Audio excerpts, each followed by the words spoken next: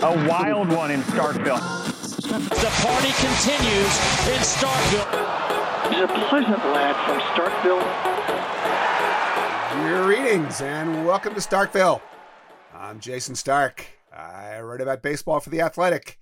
As always, I'm joined by my good friend, writer, broadcaster, professor, distinguished former major leaguer, Doug Glanville.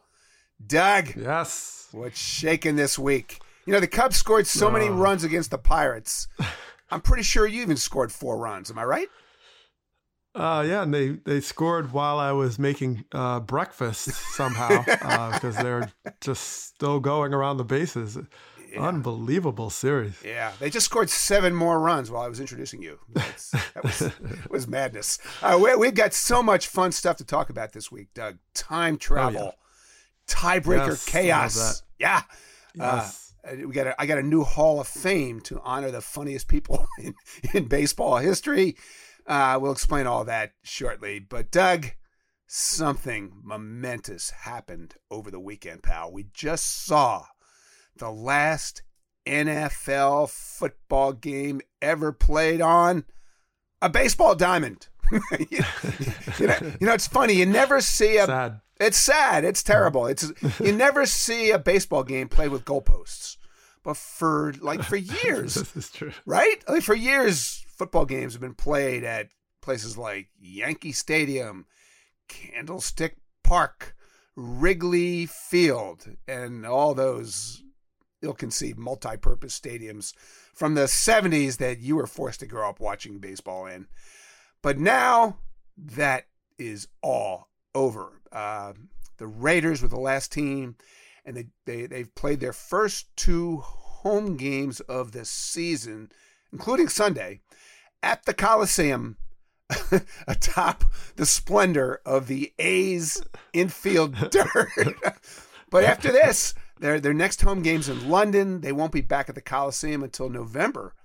I'm hoping the World Series will be over by then. So that's going to be it, man. The end of an era that has allowed Mickey Mantle and like Pat Summerall to play on the very same field. Doug, you're someone who has played on these fields. So I want you to tell me, what are we losing now that Derek Carr and everyone else will never again be able to slide into second base while playing a football game? Well, we are losing increased chance of injury. That is something very special we need to commemorate. Yeah. I go back. I grew up in Jersey, so Shea Stadium was where I saw a lot of games, and I went to Jets Seahawks game. I remember at Shea Stadium, and so these were just part of the culture of growing up, and I also think of a minor league game for the Salem Pirates that had a telephone pole inside the field. That was really interesting in left field. So That's a little different. So it does get better, but my major league story was Phillies playing at the Veteran Stadium. Some of those big 70s fields, they had these conversion times, and I want to say it took like 17 hours or something to change over. And There was once where there was a tight turnaround. I think they pushed our game back, and so the Eagles were playing, and then we kind of switched it up. And the dirt around the infield was horrible. Like they couldn't get it quite right because they rushed and they just like poured sand in there.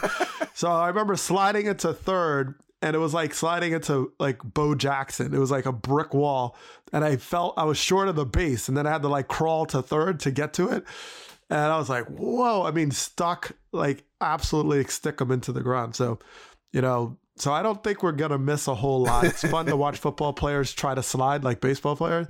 I know RG3 got hurt doing it. And so, it can be dangerous if you don't know what you're doing, but baseball players have absolutely no sympathy. No, I actually remember at the Vet watching them do this too, where like they would lower the mound underneath the field, right? Like they would just raise it and lower it. I don't think they had to like pour the dirt off, scrape it off or whatever. And then didn't they used to have like they'd almost like have they could zipper the turf over the infield dirt or something. I don't know how. Yeah, they had some. Yeah, like they had like overlays or something. Yeah, it was. Yeah. There was a ton of seams. Also, we was always known for the seams on the field. So you had to watch that on ground balls or balls hitting because it kind of kicks or ricochet. So I mean, it was an adventure. It was an absolute adventure. I know. Hey, have you ever thought about how much fun it would be to play baseball if they had goalposts out there? I mean, I could see this. If you hit a fly ball to center, it goes through the uprights. We award 3 bonus runs. Right. Like it? Well, that was Enron Field was the hill out there and the alligator pit and whatever else they had going on. So yeah. All right, let's get going, man. For those of you who are new to Starkville, now that we're available on iTunes and Spotify and everywhere podcasts are sold, here's how this works. We divide our podcast up into innings. We start every inning with a trivia question. You can find the first 4 innings pretty much everywhere, all your favorite podcast platforms. But then we have bonus innings available on the Athletic app and the Athletic website. We also throw in the update on our fabulous stupid baseball bet, which we keep track of every week. So if you want to keep listening and get a 40% discount on a subscription to the Athletic, you just have to click on the link where you found us in the first place. Everybody got that out there? Excellent. Now let's play our game.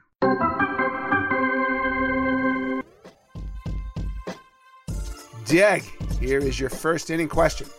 Which National League team was 5 games out on September 1st last season, but still ended up winning its division? Aha, no, I know this one, I think, because I witnessed this. Yeah. That would be the Milwaukee Brewers. Because the Cubs had a nice lead. They had a horrible September, and then the Brewers rattled off it was something like 8 in a row to close the year. Got the tiebreaker, I think, and then beat the Cubs, won the division, and then the Cubs lost in the wild card against the Rockies. So yeah. That's my final answer. That's correct, too. And we bring it up because the Brewers are doing that thing again.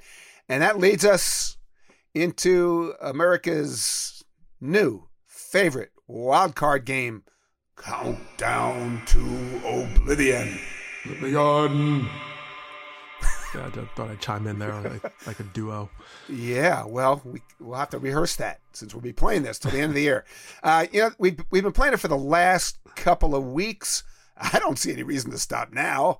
You're going to have to explain how you keep bringing teams back from the dead, but let's explain how we play the game so people can play along at home. We take the Fangraphs projection for how many wins it's going to take to make it into the wild card game in each league. Then we see how many games the teams in these races can afford to lose the rest of the season, and those numbers are shrinking, man. So, Doug, you know how this works. I will read the team. I'll read the number of games they can afford to lose. And then you will tell me the ultimate question, the answer to the ultimate question, dead or alive. But Doug, before we get started, I think you need to explain why it is that you seem to have the power to pronounce these teams dead one week and then resuscitate them a week later. That's due to my vampire history related to Dracula. Really? I could bring people back and live for a long time in baseball context, of course. So yeah, that's it's a simple explanation. Bram Stoker. You have a vampire history? Do I even need to know any more about this? Yeah, it's only in the baseball circles. Yes. Got it. Yes. Well, if I recall, Count Dracula didn't let anybody live. He sometimes let the beautiful women he had a crush on live, but I'm just not sure this is exactly the right analogy. Well, it might be due to watching a lot of Sesame Street with my 3-year-old. And what's his name? Count Van Count. 1 peanut butter sandwich, 2 peanut butter sandwich. Yeah. So it's just part of my life these days. Different count. Different. Well, whatever. Anyway, are you ready to play the Countdown to Oblivion game, Doug Glanville? I am ready. Bring it on. All right, let's start with the National League. Fun league, interesting league. Now, the first week we did this, Fangraphs had the bar set at 89 wins to get into the National League wild card game. But last week, thanks to the Cubs, it was down to 87. As we record this, it's now at 88. So let's start with the Arizona Diamondbacks. You brought them back from the dead once upon a time, but their number is 0. Like they had kind of a tough week. The only game they won, they got no singles, no doubles, no homers, no walks. They had one base runner on a triple. They somehow won that game on Saturday. That's the only game they won. So Doug, they're at 0. They have to go 12-0, dead or alive. Oh, unfortunately, I have to declare them now dead. In my, I'm using my vampire specialty elixir. But it's hard to go 12-0 these days. Pretty tricky there. Yeah. I mean, what a week they went like 1-7. It was like 1-7. It's 1-6, and out of the last, I think they lost the other game, but the week before. So, not exactly a way to get into the postseason, you know. So I'm gonna have to declare them a state of zombie, and they're just walking dead. Yeah, they were dead. They were alive. Now they're dead again. Right? That's just a recap. All right, let's go to the Phillies. Their number is now 2, Doug, as in they have to go 12-2. So are the Philadelphia Phillies dead or alive? Well, I know the Philly faithful have given me some heat about this, but I declared them dead, I think now 3 weeks in a row, is it not? I have to stick with it. They're just, things are not going well. And I don't even have a cause of death. What did I call them last week? It was maybe now it's like Harperitis or something, but it's not working out. It's not working out. That they have 4 series left, and 3 of them are on the same road trip to Atlanta, Cleveland, and a 5-gamer in Washington. They can only afford to lose 2 more games. I don't like their odds of that. Tough schedule. The New York Mets. They are at 2, as in they need to go 11-2.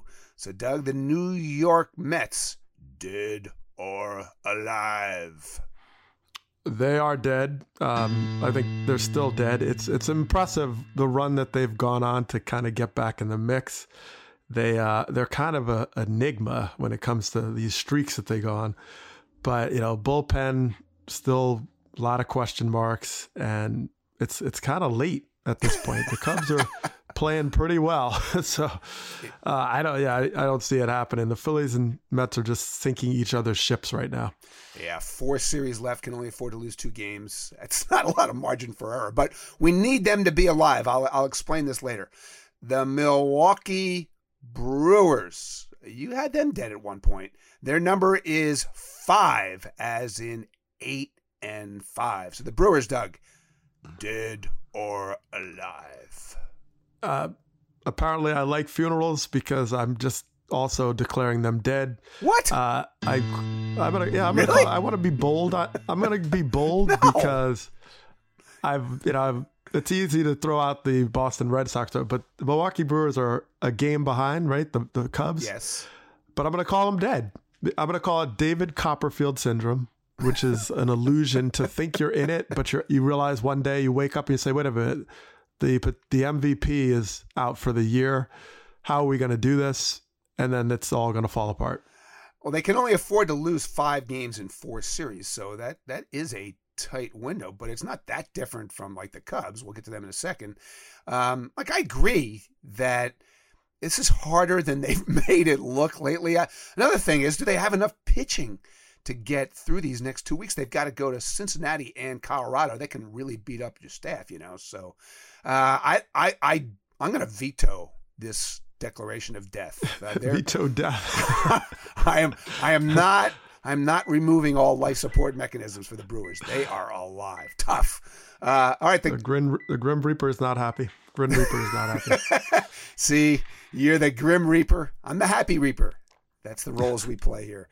Then I better ask you about the Cubs, because the Cubs, they're only at 6, as in 7-6. So the Chicago Cubs, dead or alive? Well, they're alive. They're in the driver's seat in that second wild card spot, and it could change overnight. But I see them as a better team. They have, Rizzo did go down, but Chris Bryant's playing well. Nico Horner's come up and done an excellent job replacing Baez. There's a lot of depth there that's starting to come. And then Kimbrel comes back and does half of what he could do. They're getting a lot of acquisitions by people becoming healthy. They have a more favorable schedule than the Brewers. The Brewers have to do it, like you mentioned, on the road. They're in the driver's seat. I thought they would win the division this year.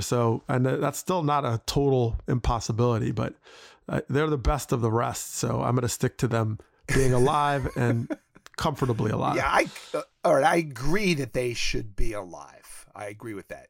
I think they're the most well-rounded team among this group. They've got the most at stake, certainly, if you listen to the chatter going around that team. But they're only one game ahead of a team you just declared dead. So I don't understand your thinking here. I just don't get it. The fine line between life and death. Fine line. Wow, that's deep. You got to draw it somewhere. Deep. We don't even need to do the Nationals, right? No, they're very alive. Yeah, they can lose every series and still get in. So, all right, let's go to the American League. And I'm doing this just for fun. The Red Sox, who I just saw over the weekend in Philly, they have not been mathematically eliminated yet. So let's throw them out there. The Fangraphs projection for the American League is now at 95 wins to get in. So that leaves the Red Sox at -3, Doug. Even if they win out, they would only get to 92. So I think I know how you'll answer, but the Boston Red Sox, dead or alive? Well, by your numbers, they're actually doubly dead. They could be alive in like a kind of, Weekend at Bernie's kind of alive, like zombie, undead, kind of Dungeons and Dragons kind of alive, but they're long gone. They just fell apart, fired everybody. I don't know who. They just fire everybody. They fired one guy. Well, they fired one guy, big guy. Is, big guy in the heart of September. That's a bold statement. Yeah, I think that they know they know where this is leading, but they have not been declared dead. They've not been mathematically eliminated.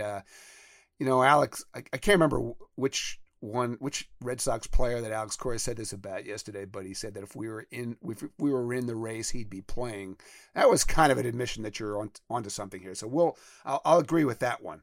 What about the Indians, though, Doug? The Indians' number is 4. They have to go 8-4 to get to 95 wins. So the Cleveland Indians, dead or alive? I'm going to keep them alive. I think they're in it. I mean, there's definitely a huge gap between them and then Boston, right? So it's 3 teams, the A's, the Rays, and the Indians. And they're, a game and a half out of the second wild card spot. So they have to play well, but the other teams also have to play well to keep pace. So I think because it's a 3-team horse race, I declare them alive and kicking. All right. So the Brewers actually can afford more losses than the Indians. They're dead, but the Indians are alive. They're dead. Yes. The Brewers dead at 5. Yes. Indians alive at 4. That's right. You're like, I don't know if you're the guy I would want in this Grim Reaper role now that I'm actually watching you do your thing. Well, death is not mathematical.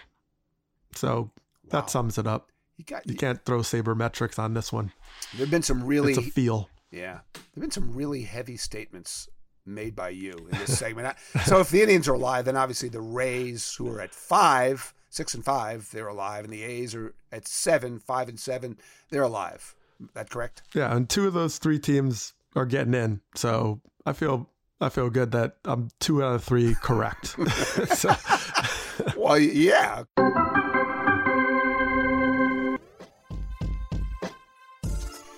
Doug, here is your second inning question. Which team played in tiebreaker games in both 2008 and 2009 to decide who won its division? I think you're testing me here if I was paying attention last week, because I want to say I answered this if I have the right year. I'll say Pittsburgh Pirates. No, that's not right. Not close? That was a totally different question. That was a question about wild card games. This is about tiebreaker games. But but either way, you're wrong. You've got it wrong. The answer is the Minnesota Twins. They lost to the White Sox in game 163 in 2008. Then they beat the Tigers the next year, if you remember, a really crazy, epic game. So the Twins are the answer. And Doug, do you know why we asked that question? I'll tell you why. Because we always root for tiebreaker games. We always root for not just chaos, max chaos. We root for 4-team ties and 5-team ties, and they never happen. Judging by your pronouncements in that last segment, you're not making me real optimistic about the possibility of even 3-team ties. But I'm going to ignore all that, and I'm going to tell you why we need these to happen. Chaos, Doug. We need more chaos. Am I right? Yeah, I feel bad for like the traveling secretary of these teams that has to figure out how to get players, and they're buying tickets and canceling tickets and hotels. And I mean, it is a nightmare. It's a nightmare when it actually works out, let alone having like a 3-team tie. So, I mean, yes, complete chaos. All right. Now, here's the 3-team tie that I am rooting for the hardest. It would be Cubs, Brewers, and Mets for the last National League wildcard spot. I know you declared the Mets dead, but we need the Mets to be alive and do this. Here's why. Because if I'm calculating this right, the Brewers could play in all 4 time zones in the same week. That's why. All right, you want to know how this would happen? I'll tell you how. The Brewers, like when they do the formula for these 3-team tiebreakers, the Brewers have the best record against the other 2 teams, so they would get to choose how they want to work this. 2 games at home, but they would have to win both, or 1 game on the road. I'm sure they'd pick the 1 game, right? So then that would mean the Cubs would host the Mets the day after the season, and this would be the Brewers situation. They'd finish the season, play game 162 in Colorado. What time zone is that in, Doug? This is in the Mountain Time Zone. You are right, sir. And now they wouldn't even know where they'd be playing the next game. So I'm sure they'd fly home, and that would put them in the Central Time Zone the next day. Then they would await further developments. The National League wildcard game is supposed to be Tuesday, but that would not happen. The Brewers would wait for the Cubs and Mets to play off, and then they would have to play the next day in either New York or Chicago, whoever won. So if it were Chicago, what time zone would that be, Doug? That is Central. Right. You see where we're going with this, right? So then if they won, they would play the wild card game the next day in Washington. What time zone is Washington in? They're in the Eastern. Yes. You're 3 for 3. And if the Brewers won that game, where would the next game be? That would be Thursday in L.A. What time zone is L.A. in, Doug? That is the Pacific. Right.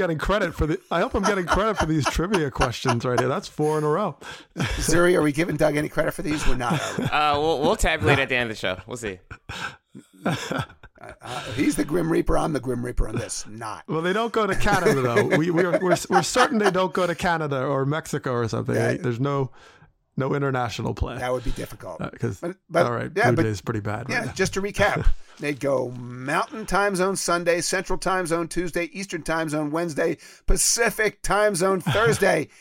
It can happen. Doug, we just need you, Count Dougula, to bring the Mets back from the dead. Are you willing to do that for us? Well, I would absolutely be willing to do that for this entertainment value. Yes, the baseball needs some spice, and just having like a travel log with the Milwaukee Brewers would be enough. Like it would be must-see TV. Seriously, we need this to happen. All right, let's do a quick look at the potential for max chaos in the American League. We're looking at a potential 3-team tie for 2 spots, so that gives us a whole different deal. That actually would not produce the most chaos. This was our best scenario. The A's finished the season in Seattle. So let's say they finish behind Tampa Bay, but they're tied with Cleveland for the second wild card. They would then have to play in Seattle on Sunday. Then they would host Cleveland in Oakland on Monday for the tiebreaker game. If they won that one, they would have to play the wild card game in Tampa Bay on Wednesday. Then they would have to head for New York or Houston for the division series, depending who winds up as the first seed. We don't know the answer to that yet, but we do know that is 4 games in like 6 days, 5 days, whatever it is. And in the middle of it, there would be a journey from Seattle to Tampa, which is not that conveniently located. Doug, aren't you rooting for that? Absolutely. I mean, I'm rooting for a neutral site in like San Juan or something like that to just because you remember the Mariners? I think they played the Expos in San Juan. Yeah. I mean, total nightmare. Yeah, and then my favorite part would be the one holdback coach that doesn't really use his phone for his alarm and actually sets his watch or some old school clock, and the confusion trying to go from all these time zones. I mean, that would be like, how many players would miss the bus in that case? Like, I mean, it'd just be like, oh, I missed the bus. Oh, yeah, I'm looking forward to that. But we have to go old school. No iPhones, no like things like that automatically sets the time zone. Yeah. Well, like even the clock in the room. I mean, it might be like 11 minutes off, but it'd be in the right time zone. So, anyway, we're rooting for this. Here's my question for you as a former long-time Major League player. Have you ever gotten mixed up in one of these? Yeah, I mean, there's no question in 2003, I was traded from Texas to the Cubs. And I think the Cubs were like 500 when I got there. They might have been 1 over. And it was a 3-team race. The Cardinals, Astros, and us were all battling it out. And I just remember towards the end, I remember the Brewers went to Houston and we needed them to win. And we had a 5-game series against the Cardinals, and we were all in it. This is September. So you spend a lot of time like learning all these scenarios. And as a player towards the end, you're thinking, okay, I got, my mom, my girlfriend wants to get to the game, all these things. And you're trying to figure out how to get the tickets, and do you pre-buy them? And if you don't actually end up going to that city, do you sell the tickets? And so it's like a madhouse because you're trying to anticipate, and you get the tickets and they're only allowed a certain amount as a player. And I remember having like these cards back then. It was more cards of tickets, like physical tickets I ordered just to try to be ready for a possible world. Like at that time, the Cubs, we lost Game 7 in the NLCS and thought I was going to possibly play the Yankees or the Red Sox in the World Series. So you're, as a player, you're working ahead, planning for your family travel, in addition to just your sanity of trying to figure out where you're going and who your opponent will be. So it is unrivaled chaos. Now add a 3-way tie and time zones and all that. and I mean, we're going to have a show for we need to have a special edition Starkville just to have fun with that whole thing, because it would be absolute chaos. Yeah. Now you just painted a picture where you want us to sympathize with players trying to get to the right place and figure out where they're going and get their tickets. But if we're rooting for chaos, how can we sympathize? Those two things don't jibe. Yeah, and I'm not a player anymore, so no, actually it's okay.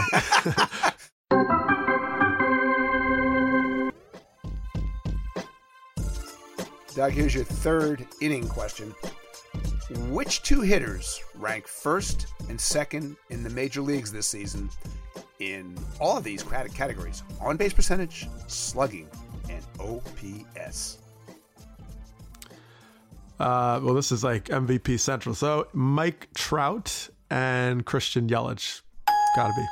Yeah, you're right about that. Good work. And all right. It was a little tricky to work them into the same trivia answer, but we did it, and we need to do it because we need at this juncture of this podcast to have a brief moment of silence, please, for the two best hitters in baseball, Mike Trout and Christian Yelich, because they're both hurt, both done for the year, and that stinks.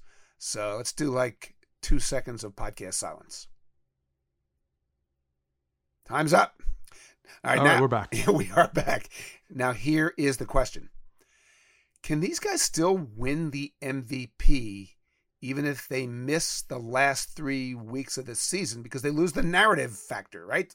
Now, the sense I got from the Twitterverse over the weekend was Mike Trout should win because he is Mike Trout, and anybody who doesn't vote for him, even now as a Neanderthal who still thinks batting average and RBIs are the most important stats in the universe or whatever they think. The Twitterverse not quite that sure about Yelich because the National League's a little tighter. Yelich and Cody Bellinger, even Anthony Rendon are so close. So I think we should take these one at a time. American League. Trout leads the league in like everything. Wins above replacement, on base, slugging, OPS, homers, walks, adjusted OPS plus, WRC plus, win probability added, all that fun stuff. Alex Bregman is kind of close, right? He's only 0.8 of a win behind in the Baseball Reference calculations. And I remind you, that's like a virtual tie. Wins above replacement calculations are not the same as anything else, batting average or homers or anything. It's just, this is a projection. It's a estimate. So if it's less than a run, that wins above replacement is a virtual tie. And Alex Bregman is doing what he's doing on a team, the Astros, that could wind up with the best record in baseball. The Angels haven't been within 5 games of any playoff spot since, if I calculated this right, I think it's July 29th. So what do you think, Doug? Can Alex Bregman still pass Mike Trout, or is this debate over? Well, Mike, it's part of that value question, right? I mean, look, Mike Trout is the best player on the planet and generation, possibly in history, when all is said and done. So, it's hard when you talk about, okay, the best player, most valuable player, his name is always in the conversation, but he's been plagued consistently by not being on a competitive team. And just like that reality of a guy like Alex Bregman makes it difficult because Bregman's playing in these high leverage, significant games. And by the way, he's also playing. Trout is not at this point. So that one is close. I think Bregman, if he has some historic last 2 weeks of the season, maybe you probably have to revisit. You certainly have to consider it. But it's tough with Trout because when you go into the granular level, he is still leading in all these categories. And even wins above replacement, he has enough of a lead where maybe they end up equal, and then you'll still weigh yourself towards Trout because of just on a pure numbers game.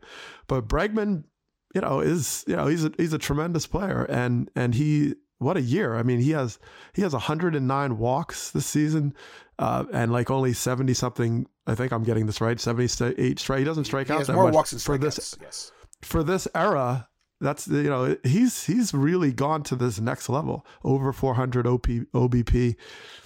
So in short, yeah, you have to see this one through, and so I wouldn't say it's completely sewn up by any stretch. I think Bregman has a shot, certainly. If this were 1999 or 1979 or certainly like 1939, Alex Bregman would win.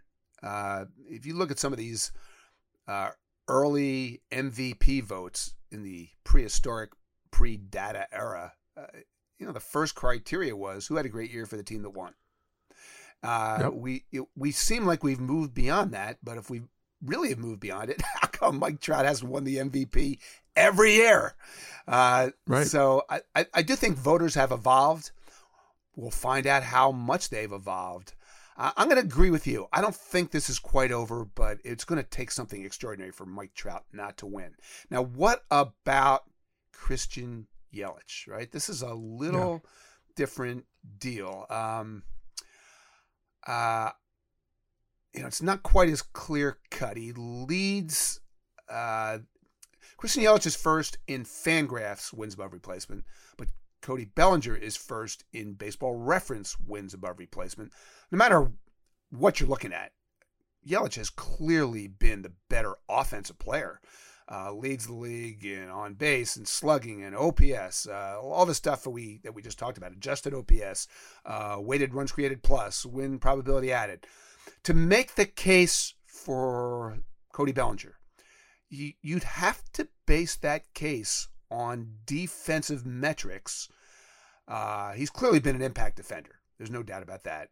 But those defensive metrics are what has elevated him above Yelich in the Baseball Reference wins above replacement calculations. And, I'm a big believer in using all the information, but the defensive metrics are the least precise metrics in sports.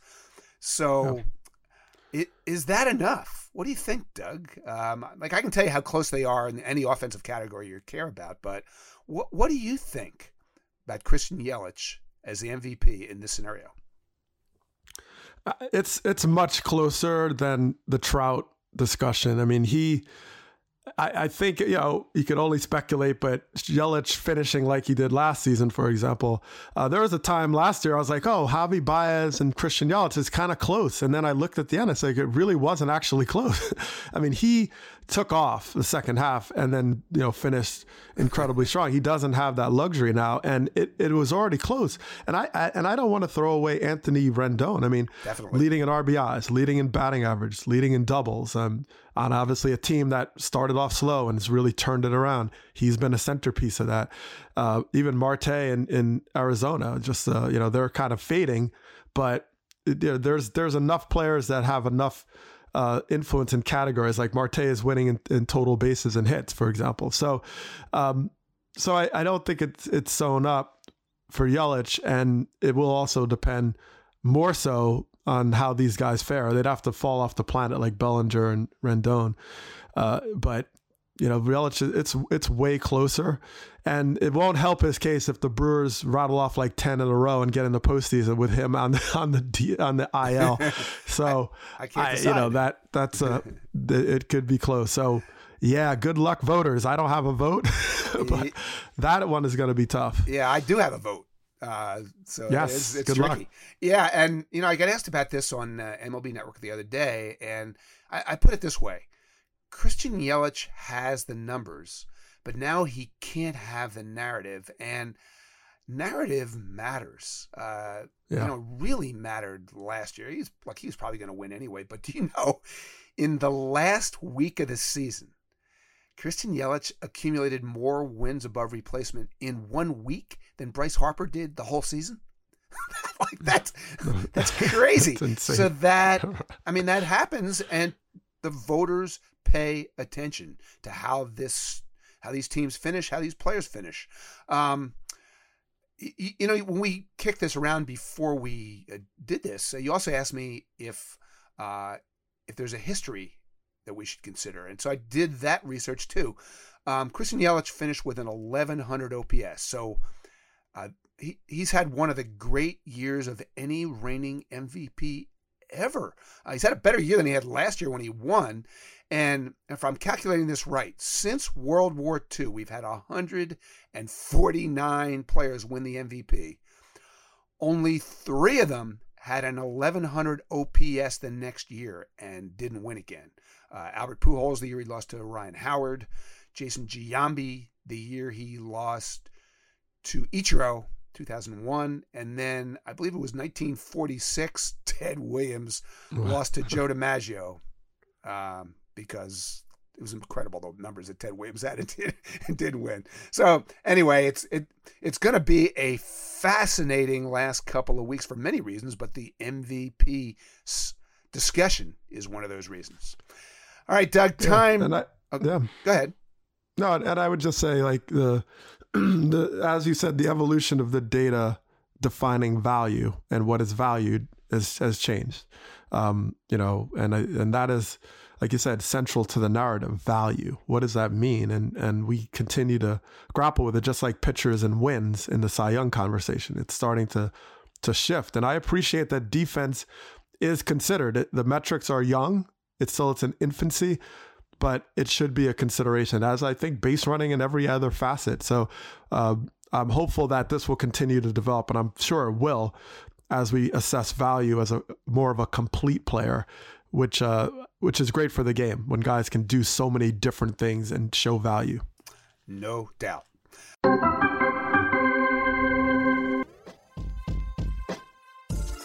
Okay, Doug, it's time for that moment you've been waiting for, our social media question, which allows our favorite listeners to be part of this podcast and achieve their 15 seconds of fame, or whatever this is.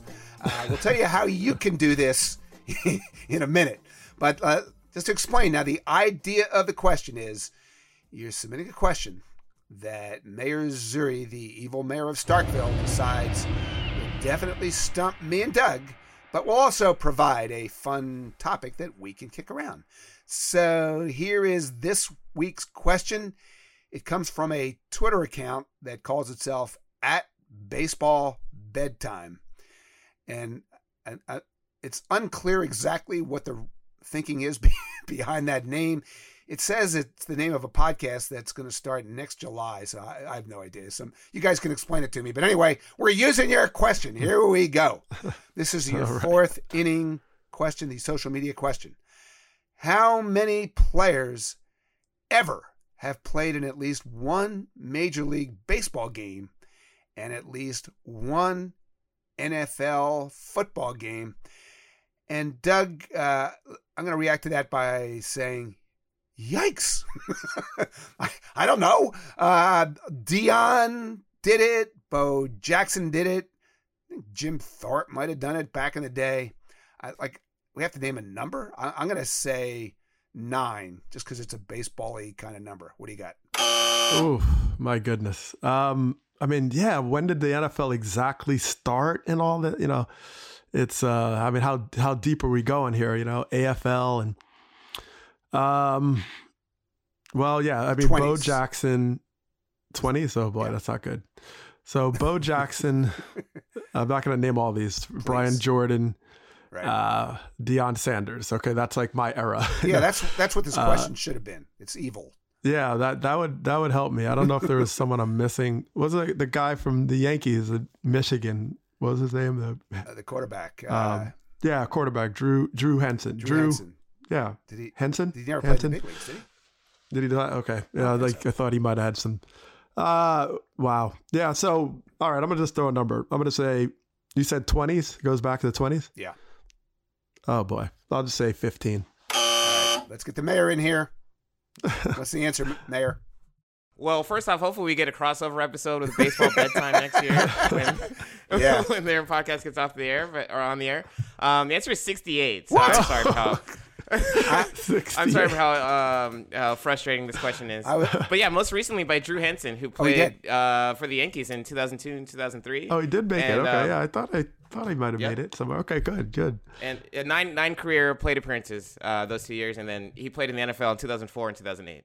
Well, I thought there was some guy some football player that became a pinch runner. At first I thought Ronaldo Nehemiah, but he did track in football. Yeah. But I thought the A's had somebody that they brought in that pinch ran. So, I thought there was 3 or 4 others, but not 60, 60. Yeah, we're going to need to peruse this list. That is one of the most evil questions we've ever been asked. So, Baseball Bedtime.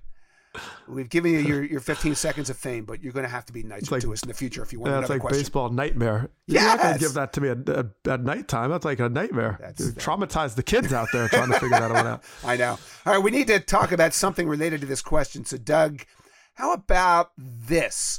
Which current baseball player would you love to see play one game in the NFL? I'm going to give you first crack at this. Oh, man, I'd love to see Mike Trout. First of all, he's built like a football player, and just the speed at that size. And he'd be a great linebacker. He'd also be a good fullback or something, so yeah, Trout would be great. Trout. Okay. I am going with the big man, Aaron Judge, 6'7", 282 pounds worth of tight end. Now, like I tried to find a tight end who weighed 6'7", 282. I couldn't do it, but Gronk was close. He was 6'6", 268. So that means Aaron Judge taller and bigger than Gronk.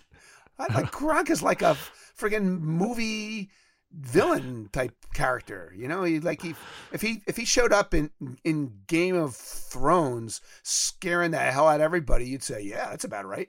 He's smaller than Aaron Judge. I would not mind dropping back and trying to hit Aaron Judge for a 2-point conversion. That's a target. Yeah. Right? That's fun. That's a lot of fun. Yeah. Good concept. All right. Next week, this question could come from you out there.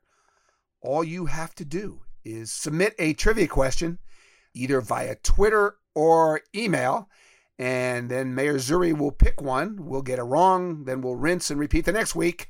To submit it via email, the address is Starkville, StarkVille, @theathletic.com. Or you can send in these questions on Twitter. I am at Jason ST. That's JAYSONST. Doug, how would they find you?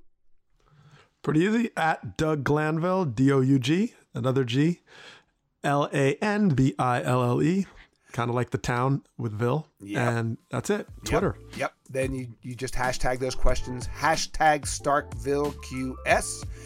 And that's going to do it for Starkville for some of you. But if you're an Athletic subscriber, you can keep listening over at the Athletic app or the website.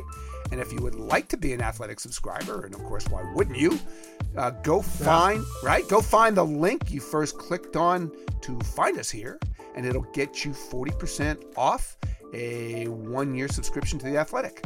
So for those of you leaving us, thanks for listening. We will see you next week on Starkville.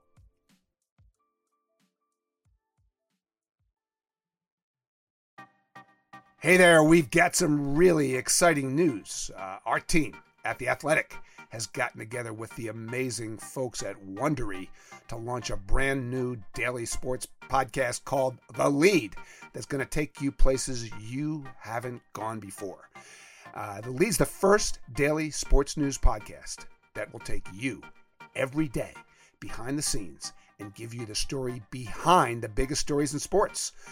Our team, more than 400 sports writers and editors here at The Athletic, will be joining the brilliant co-hosts of The Lead, Kavitha Davidson and Anders Kelto, to delve deeply into the stories behind the headlines.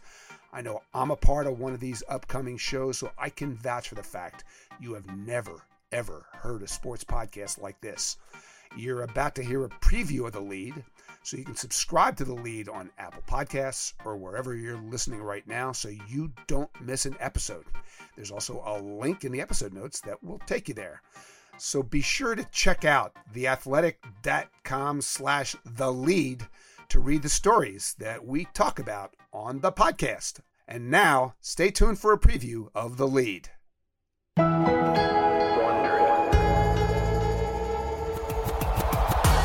You can follow sports through sound bites or the full story. From up in the press box or down on the sidelines. What do you want to accomplish this year? Actually, I want to accomplish getting on this team first. This fall, a new daily podcast brings you closer to the sports stories that matter. Stories about players. A guy like Zion just represents that hope of the failures of the past don't matter because we've got this guy now. At the buzzer. Oh, he knocks it down! Stories about hometowns. You will see hundreds of people wearing number 32 Simpson jerseys in the stands on Sunday afternoons for a Bills home game. And stories about the teams you love. This was the first chance for all those baseball fans to see their guys. From The Athletic, home to the best storytelling in sports. And Wondery, the company behind Sports Wars and Gladiator. I'm Kavitha Davidson. And I'm Anders Kelto. Introducing The Lead. Go beyond the box score 5 days a week. This isn't a story where you go to some place and interview the athlete and go home. It stays with you. Are you kidding? I have never seen anything like that. The Lead premieres September 16th on Apple Podcasts. or wherever you're listening right now. The Lead. Sports up close. Hey, I need some more of that.